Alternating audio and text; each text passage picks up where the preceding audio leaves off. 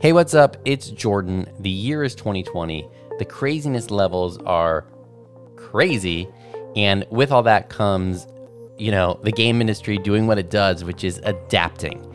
And people are making changes. Things are going a little bit different now in terms of development, more distributed development. So before we get into the episode, I just wanted to let you know that if you are looking for resources, remote resources, designers, engineers, product managers, artists, legal help, audio, whatever it is that you might, help finding, doing user acquisition, whatever it is that you're looking for, I may be able to help you by pointing you to good, trusted resources. I've been in the consulting game, in the game industry since 2012.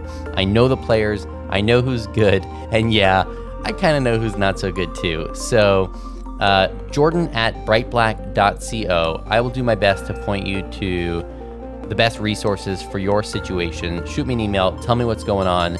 With that said, let's get to today's episode. Thanks for being a listener. Stay healthy and enjoy the show.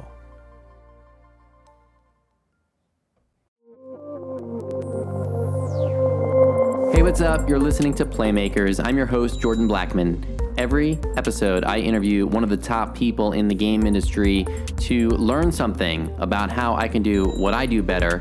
And if you listen along with me, you're going to learn too. We have an amazing interview this week with Lev Chapelski, founder of Blindlight, the #1 company in the world for connecting game companies and Hollywood.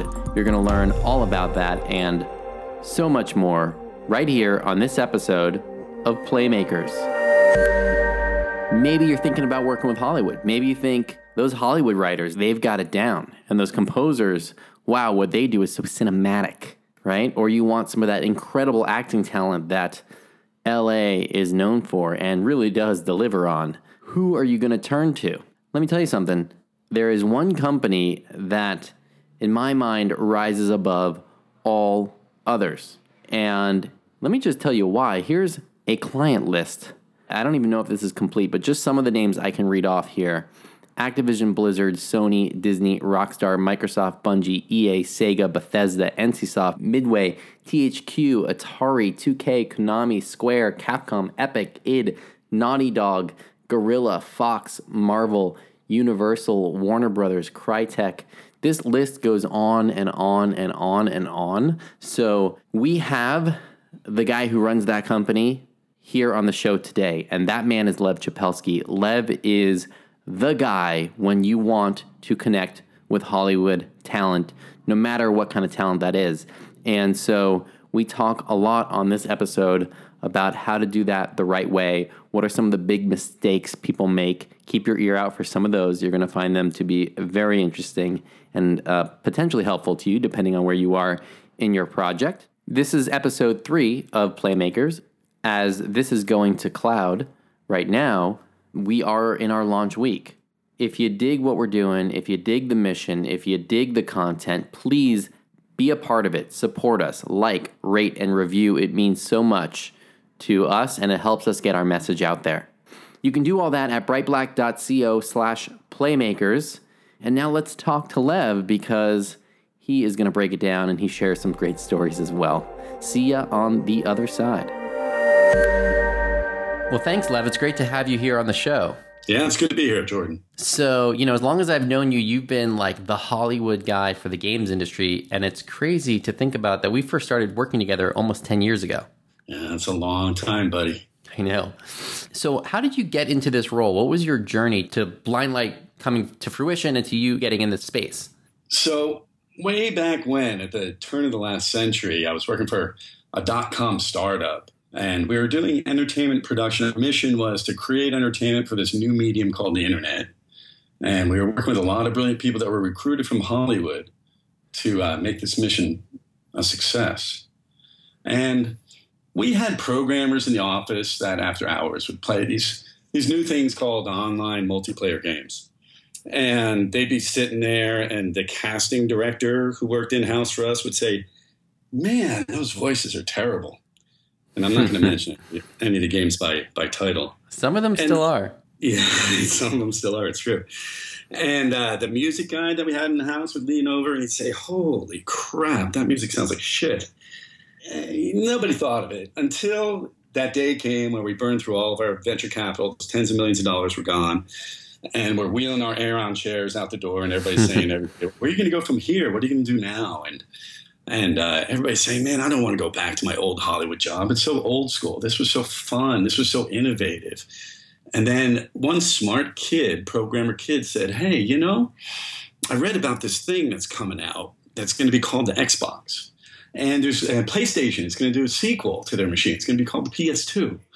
These machines are going to need real actors and real music and real storytelling, created by real writers. Why don't we start up a service business and provide that for all these guys?" And so that was the whole genesis of Blindlight. And so you got to keep the Aeron chairs. How did you kind of keep the lights on while you were making that transition? We hunkered down in the conference room at that company for as long as we could, locking the doors so nobody knew what we were doing. And until the lease really ran out. And then we worked out of each other's homes for the first 2 years of building this company. Wow. Yeah. What was your big break? What was like the first break you guys got? I'll never forget the first job we did. It was for Sony, and it was a writing job. The game developers had a hard time. They were doing a comedic golf game, Hot Shots Golf. Oh, I remember Hot Shots. Yeah. So this is like 2001. And the game developers, typically had a hard time writing comedic dialogue. It's not their skill set. So they came to us and they said, "Can you punch up all this dialogue and write lines for all these situations?" And we got advertising writers and copywriters and Hollywood script writers and put them together in a room and did this big writing session. There's one classic line from that game where the player hits a sweet shot. And, we needed 500 ways to say "great shot." Right. So his partner says, "cream cheese." It became this meme. It kind of went down in history. But anyway, Sony paid us $500 for that. And we pretty much split the money with the writers and everybody was happy. And that was kind of the beginning of our writing discipline. How do you still go back to that group of writers? Is that still where you kind of get your writers from? Advertisers? We don't go to any of those individual writers because writers move on. But what we did keep from that was the methodology. We realized that team writing is a lot more applicable to video game writing than putting an individual writer on a game and expecting him to generate everything that game needs. So our writing discipline is really all about putting teams of writers together. It's a TV writing methodology, and it's about writing rooms. Yeah, I got to see a little bit of that on the CSI work we did, and I've always felt since that experience that TV writers get games in a way that the movie writers typically do not. Part of the problem there is that film writers work generally very autonomously. Mm-hmm. And if you think about a game development team who works autonomously and not with the rest of the team, it's not part of the culture. Very often we see film writers put on projects. That's not something that we do over here. And then the game creative director and the game producers and then the studio heads try to give them feedback and input and direction and notes, and it just doesn't work. And he says, "No, I know what I'm doing. I know what my writing is. This is what you guys need." And it falls apart. You don't get that when you have a room full of writers. If somebody has too much ego in that room, they're out of the room. There's the door. And then somebody else can be brought in. It's a managed process that's built to deliver. So that's one reason, right? It's that kind of dynamic of teamwork. But another reason is that TV writers typically are of the mindset and I'll have to say the demographic of being gamers. And that's something that we make sure that we do is we won't put people in a game writing room that haven't had a controller in their hand for the bulk of their existence. If they get the medium and they get the audience, that goes a long way. As opposed to if you get a film writer with marquee credits, who's one of the best storytellers of Hollywood, chances are he's gotten there because he wasn't growing up playing games. It seems like the TV writers are also more used to working within deadlines. Yeah, that's true. So serialized content for television requires a lot of volume of production within a week, within a portion of a week. And screenwriters can pretty much take as long as they want developing that screenplay. So that's a really good point. The other thing is iteration. Screenwriters kind of deliver their product at the end. They say, "Here it is. It's beautiful. It's perfect." TV writers are constantly working to improve it, taking feedback, reworking it.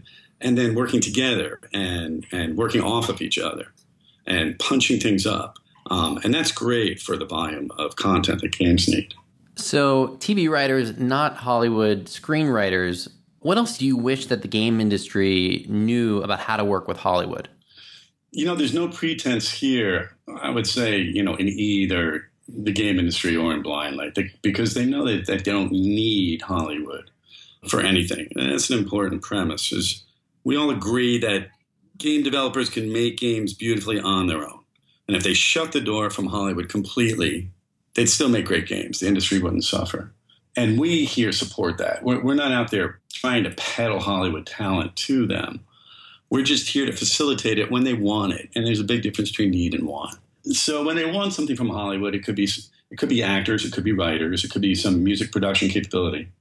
We want them to understand that there's a way to go about it. They know that Hollywood is a different beast, but sometimes that challenges them to step into the ring, and they might just lay bait or crack a whip or go in with the elephant gun, and none of those things really work. So that's why we're here. The way to do that is to have somebody on their side that works inside Hollywood and knows how to work with Hollywood to get them what they want. Honestly, too often we'll see game producers that are frustrated film directors or want-to-be film directors, and they try to take too much on. It's tough for us because those are our clients, so we can only push back on them so much before we have to fire the client, but that's something we really want them to understand. It's a lot better for them to take pride in what they do in game making and stick to what they do best rather than to try and cross that chasm. Blindlight was instrumental for us when I was at Ubisoft to bring on folks like Gary Sinise and Lawrence Fishburne. I mean, it was incredible that we were able to do that. Yeah, there's a lot of nuance in that, right? So working with Hollywood from the game perspective isn't just hiring actors and then directing them.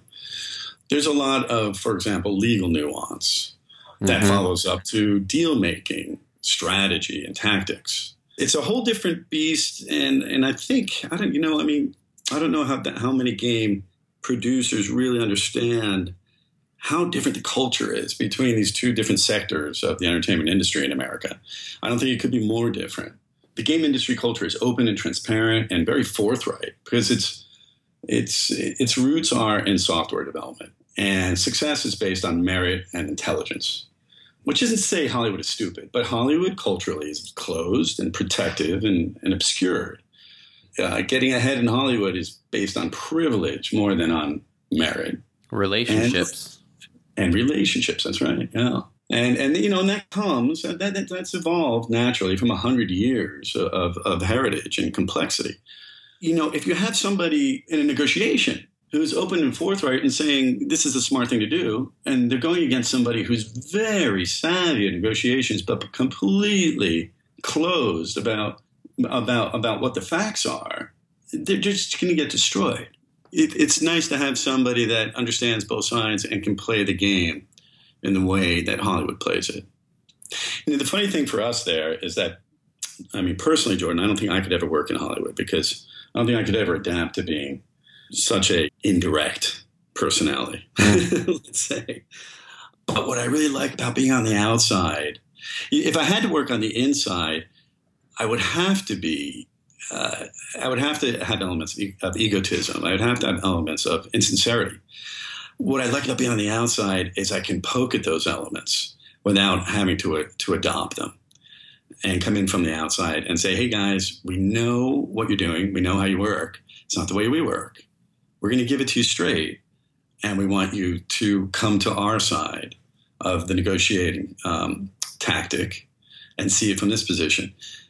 And that's really fun because you really can't do that on the inside. If you do that on the inside, you're not going to raise up in the ranks, or you're just going to be shown the door. But do you think it kind of goes both ways? Because on the game industry side, for example, I think a lot of studios are, they think they can do everything themselves. They think that the game designer is the best person to write the story, for example.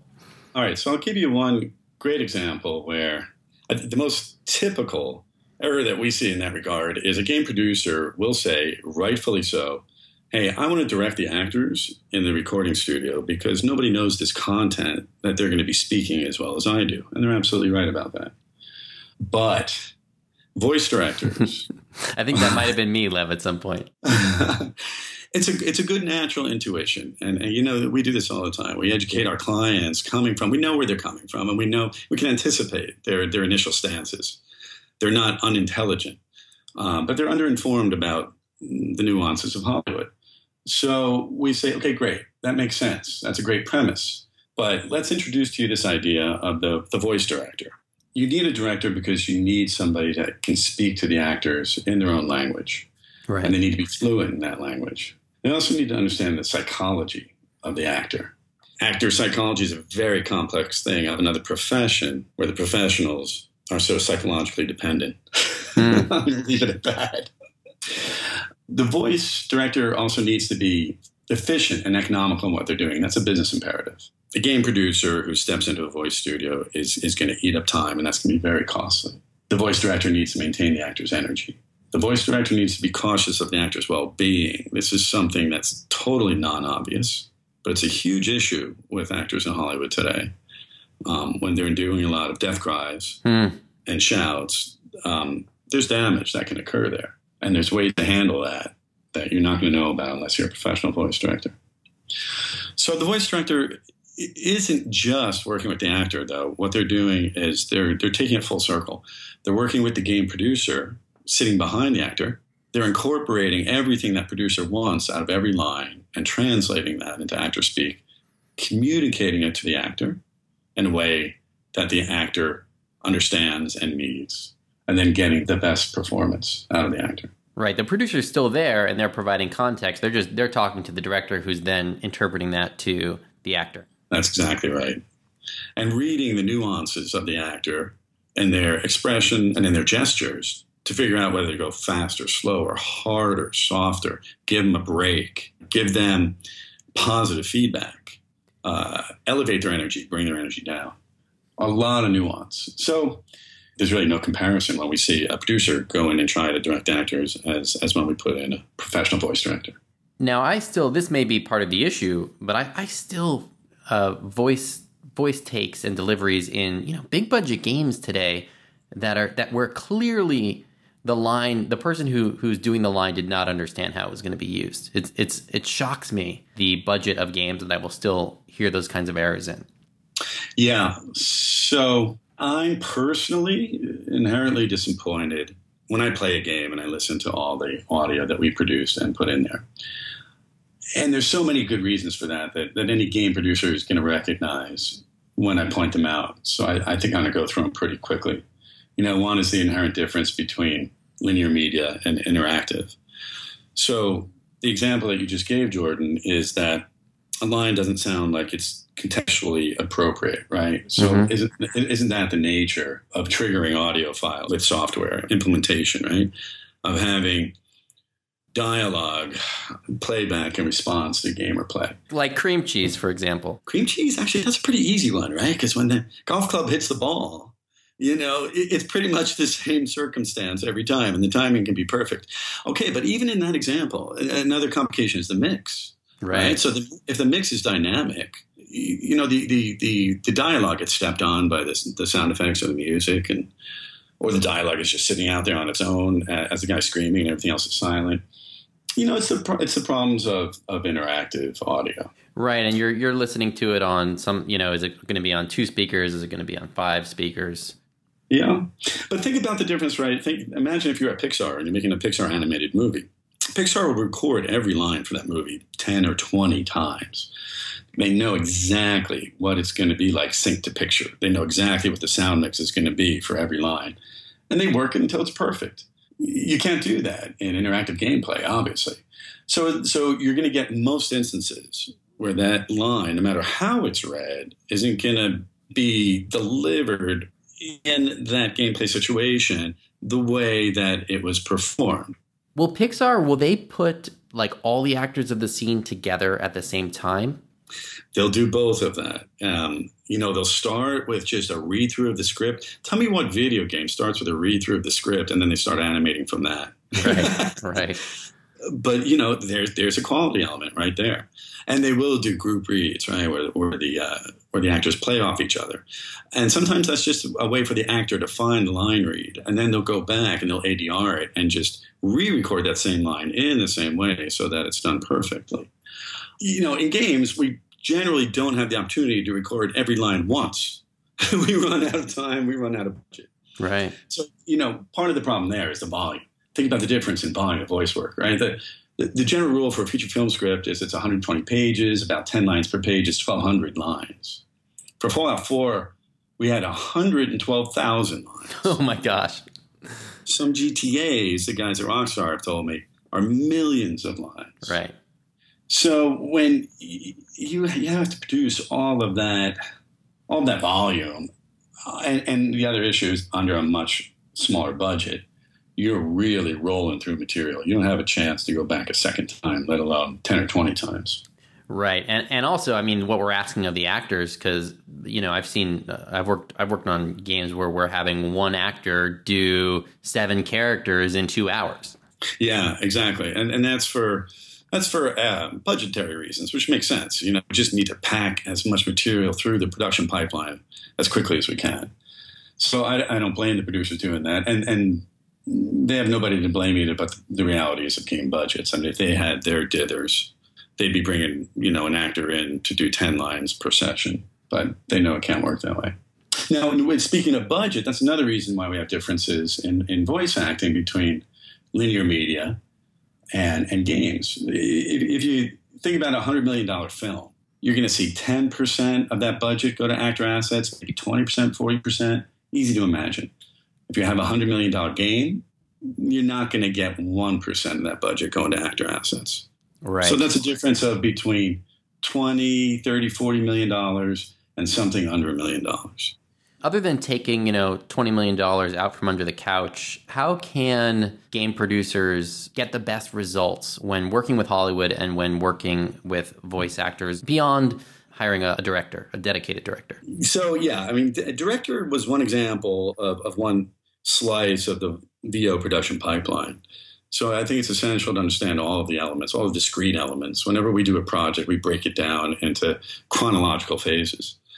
So we start with writing, which can start with ideation and composing the narrative at the heart. And then it can go to script development and then script polish.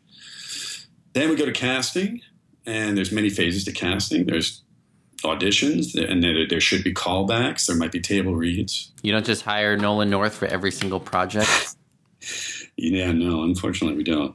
I'm not a big fan of that, and I can tell you why. Not that I'm not a big fan of Nolan. He's fantastic. He's amazing. He's incredible. He's amazing. But, if everybody concluded Johnny Depp was the best Hollywood actor, and every time you went into the theater, it was starring Johnny Depp, every new movie was starring Johnny Depp, you'd get a little tired of it. Mm-hmm. Yeah. And the productions wouldn't come off as fresh to you. So I think it makes a lot of sense to mix it up. And I think it's good. It's good not only for the games and the audience, but it's good for the acting community too, to pull new talent in and create the next Nolan North.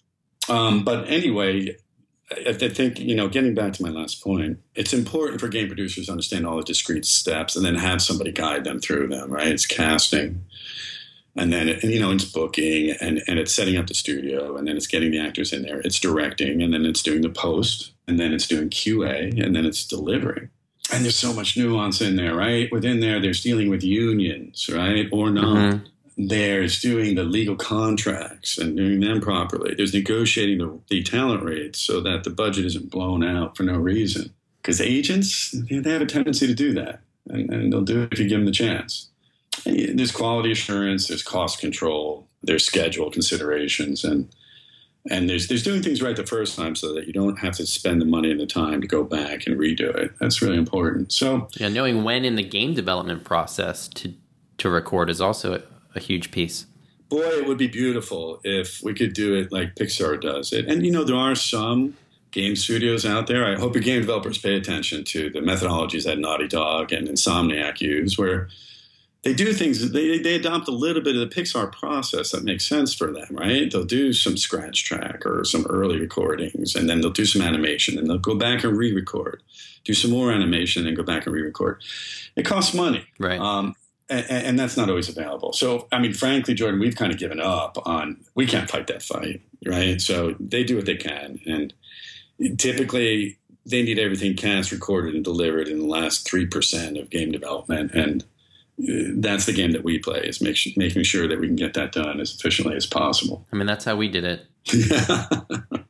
The voice work that Naughty Dog gets out of their actors and the scripts as well are just incredible. Definitely another level. Those guys and Rockstar are just crushing it. So, yeah, what's the secret sauce there, huh? Cash, heesh. Well, cash is the secret sauce to that good voice work, because I'll bet anything that they've elevated their spend on voice assets to over 1% of their overall budget. And so they're doing that repeat, iterative recording process and getting some of the voice work in consideration early on in the development cycle. On the writing side, the methodology isn't as clear cut. I think those guys have the liberty of having great writers in-house. Mm-hmm. Amazing talent. Amazing talent in-house, yeah. That's not something you can count on. It's not something you can buy. I think those studios were kind of built around that. If you don't have that inherently, you're not going to be able to slide it in the next 2 weeks before you have to start writing. Right. That's not going to happen. And most studios don't have that built in. So the next best bet is to look outside to a solution that is built for games and makes sense for games and is controllable and can deliver on time and can deliver to the game producer's direction and with the game producer's vision in the highest consideration. Yeah. I mean, the work that I did with you guys and with Telltale, was it was something I was really proud of. I think, it wasn't Naughty Dog, but within our constraints, I think we did amazing work. Yeah. And, our solution was the perfect fit there. You needed people that understood the medium. So we got those guys on the team. You also had specific IPs that were licensed IPs. So you needed people that understood those worlds, those characters, and how those worlds operate. So we got writers that were actually fans of those franchises. And we combine that with people that know how to write dialogue and people that know how to develop character. You can mix all those elements into a writing room. So it's another example how the team writing process can really overshine what any one brilliant writer can produce. If a team wants to kind of hire a blind light writer room approach, what kind of budget should they be setting aside for something like that? Budget question is really an interesting one with writers. A producer's first instinct, which I don't blame them for, is the best storytellers in the world are Hollywood screenwriters. So I need to get one of them to save my ass and save my job. Mm-hmm. And I'm going to get on the phone to CAA and see how much they cost. And then they get these 7-figure quotes back. And then they go to the guys that hold the purse strings and they say, come on, we need to do it. So our first job is to educate them out of that at all levels. And we deliver the good news. The good news is that game writers that work collaboratively aren't guys that produce the biggest screenplays in the world or that are staffed on the biggest TV shows in the world. They're guys that have excellent dramatic storytelling training, are out here in Hollywood, have some experience, haven't gotten their first break yet, and are playing games and love games. And all that means that their working price is not that expensive. So I guess the short story there is you can have 5 or 6 or 7 or 8 writers in a room working together for a fraction of the cost of one highly credited Hollywood screenwriter. Right. So if you want to know specifics, how much? You might have to pay $100,000 for a big screenwriter to do a decent writing project on your game. You might pay $20,000, $30,000, $40,000 for a team of writers to do twice as much work and exponentially the effort they'll put in on the same project. And the risk is going to be a lot lower if somebody gets sick, if there's some sort of contract issue, if there's another opportunity. The risk is a lot lower. And the biggest risk is if creatively there's a difference after you see the work product coming back, then the team can be tweaked. But the writer probably can't. That's the biggest risk. Another way we mitigate risk is we always recommend a sample up front because the game producer is going to be skeptical. Okay, you're doing what? It's not what I imagined. It's something very different than what my boss told me to do. How do I know this is going to work? Well, here's how we're going to demonstrate it's going to work. Let's take a slice of your story. Let's take a slice of your character development. Let's take a slice of your dialogue. We'll take some direction from you and we'll deliver some samples. And you can see for yourself, and we'll do that in a couple of weeks, and we'll do that for pennies. The interesting thing is there's no comparison there where they credited film writer. They don't do samples. They don't pitch. Their agents say, you see this guy's credits? You want to hire him or not? And you have to put the money up front and put it in escrow. And it really doesn't matter what you're going to get because you're going to have to pay him whether you like it or not.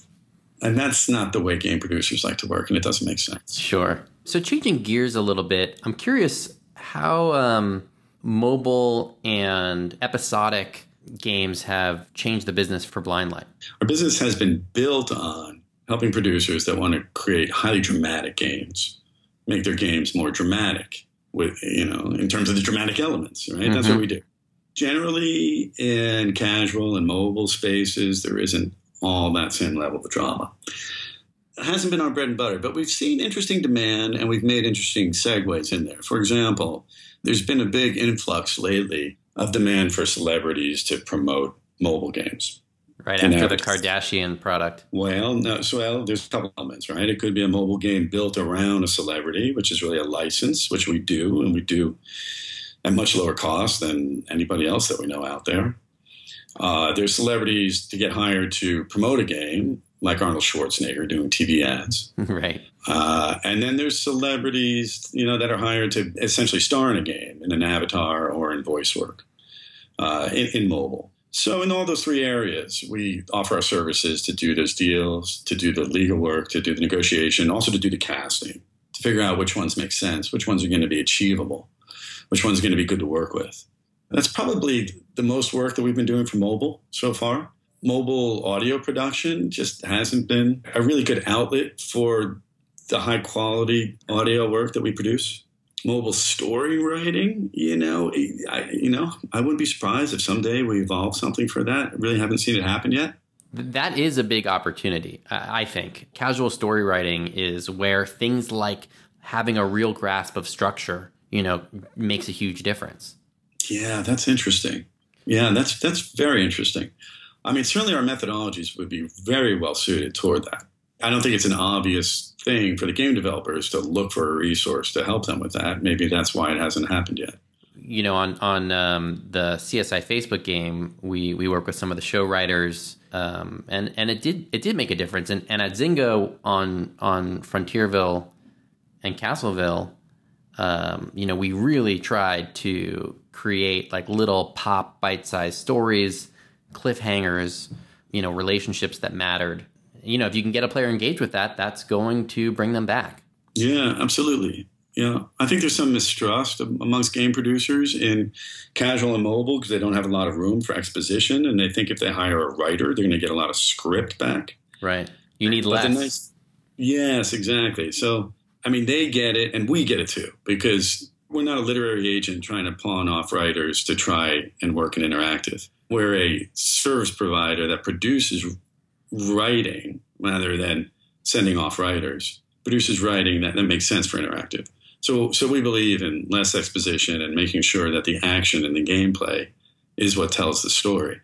So our writers and our writing producers and our writing teams, they get that and they know how to do that. And that can be really valuable, particularly for mobile and casual and episodic genres of games. Now, Lev, I know you've been running the GDC Narrative Summit for years now. Is mobile something that people are talking about at the summit, or is it still primarily about the big console games? Yeah, as an advisor to that summit, and as somebody who figures out what the content has to be in the game narrative portion of the GDC, I'm very concerned about making sure that we're shooting wide in terms of types of games and genres. We definitely include VR and AR in our storytelling talks.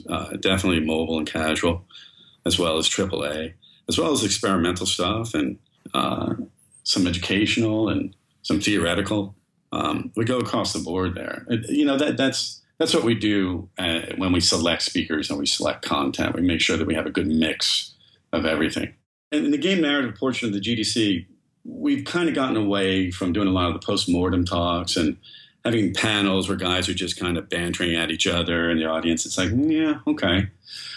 What we're trying to do with Game Story is get innovators up there who are pushing the boundaries of what games can do in terms of interactive storytelling. How can we as an industry get beyond better simulations of guns? What do we need to do?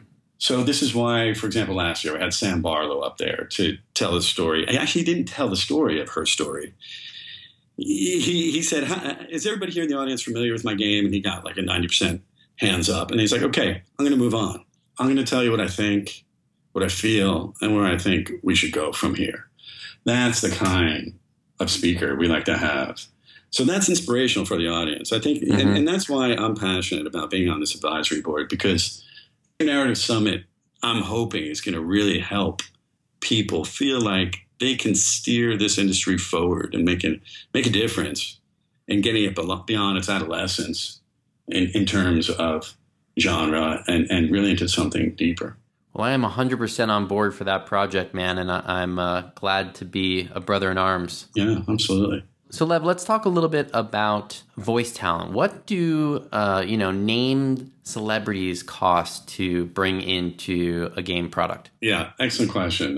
The first thing that game producers need to know about celebrities is when you take an on-camera actor who's an Academy Award winner, their skill set is acting on camera, and you put them in the voice booth, and they can be completely lost or worse. They can be really potentially terrible. The best voice talent is professional voice actors. There's really no comparison. That's just a basic premise, and there's a lot of nuance and depth to that. But given that, celebrities sometimes make sense for games for various reasons. We all know that. Cost is a huge issue. Our premise is that celebrities can be affordable when we convince them that there's really good reasons for them to take on this project other than the money. We call that the non-monetary value. And we tell them, let's focus on the non-monetary value every time they go back to the money. So I'll give you some examples. Susan Sarandon did a game for us because her son said to her, you gotta do this. This is so much cooler than those movies you got those Academy Awards for. Val Kilmer, on the flip side, we had committed to a game. And then he learned too much about the violence quotient of the game, and he backed out because he didn't want his kids seeing that he was in a production like that, which we completely respected. Chris Hemsworth, we got him to do a game because he was actually a player. And he's like, I love this medium. I want to experiment in it. Paul McCartney, we got him to work on games because he wanted to experiment in a new medium, and he wanted to reach this new audience. We got Anthony Hopkins to work for us at, I can't quote his rate, but it was not, let's say, his market quote, because he didn't want the insult of anyone imitating his personification of the character he created for that film. Right. And, we got Bill Clinton to turn down being the president in the Fallout Wasteland because we could not convince him that there were enough good non-monetary reasons for him to do this. So it doesn't always work. That's the trick. And that requires knowing the psychology of the celebrity, even more so the psychology of the celebrity's agents, and being able to give them information that they can grab onto that'll get them to put money aside, which is a tough thing to do in Hollywood. Lev, as far as I'm concerned, you are absolutely a phenomenon at that.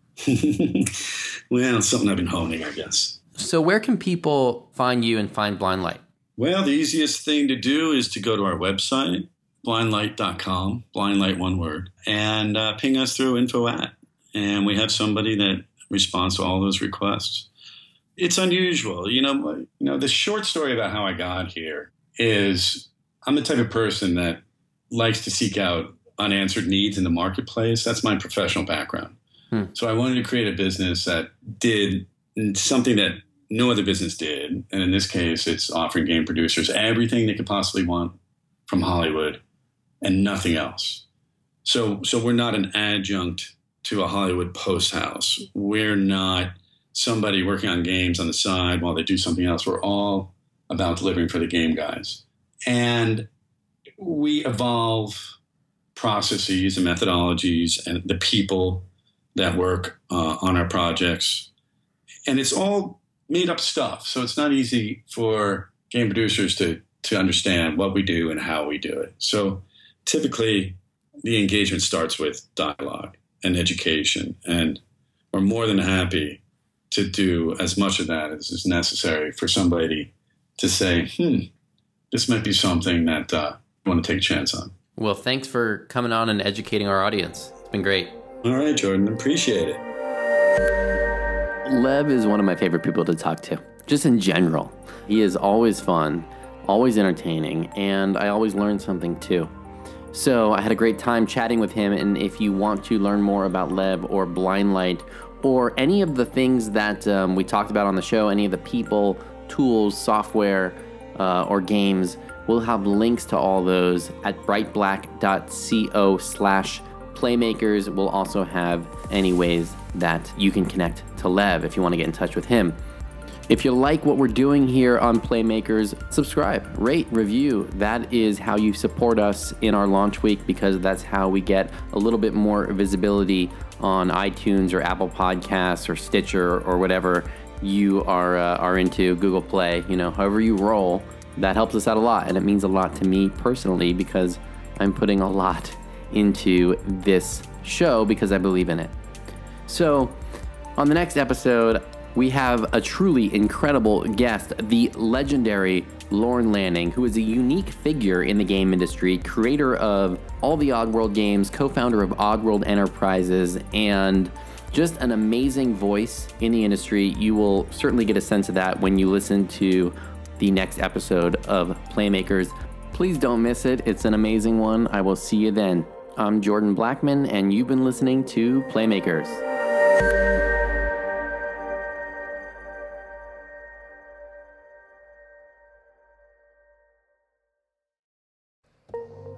Hey, are you still here? The episode is over, so if you're here, I hope you enjoyed it. I hope you're going to go on and listen to some more episodes. Hope you're going to leave a review and all that goodness. But I also wanted to just remind you that I am doing, it's sort of an experiment right now to see if this is something that people want, that people are responding to with coronavirus, with 2020, with the move to remote work, with the move to distributed development. Do you need help finding the right resources, the right external partners? I will do my best to help you. Drop me an email, jordan@brightblack.co. We'll figure out exactly what your need is, and I'll do my best to point you in the right direction. Simple as that. Okay, thanks. Have a great year? How do I say this? Have a great day. Catch you later.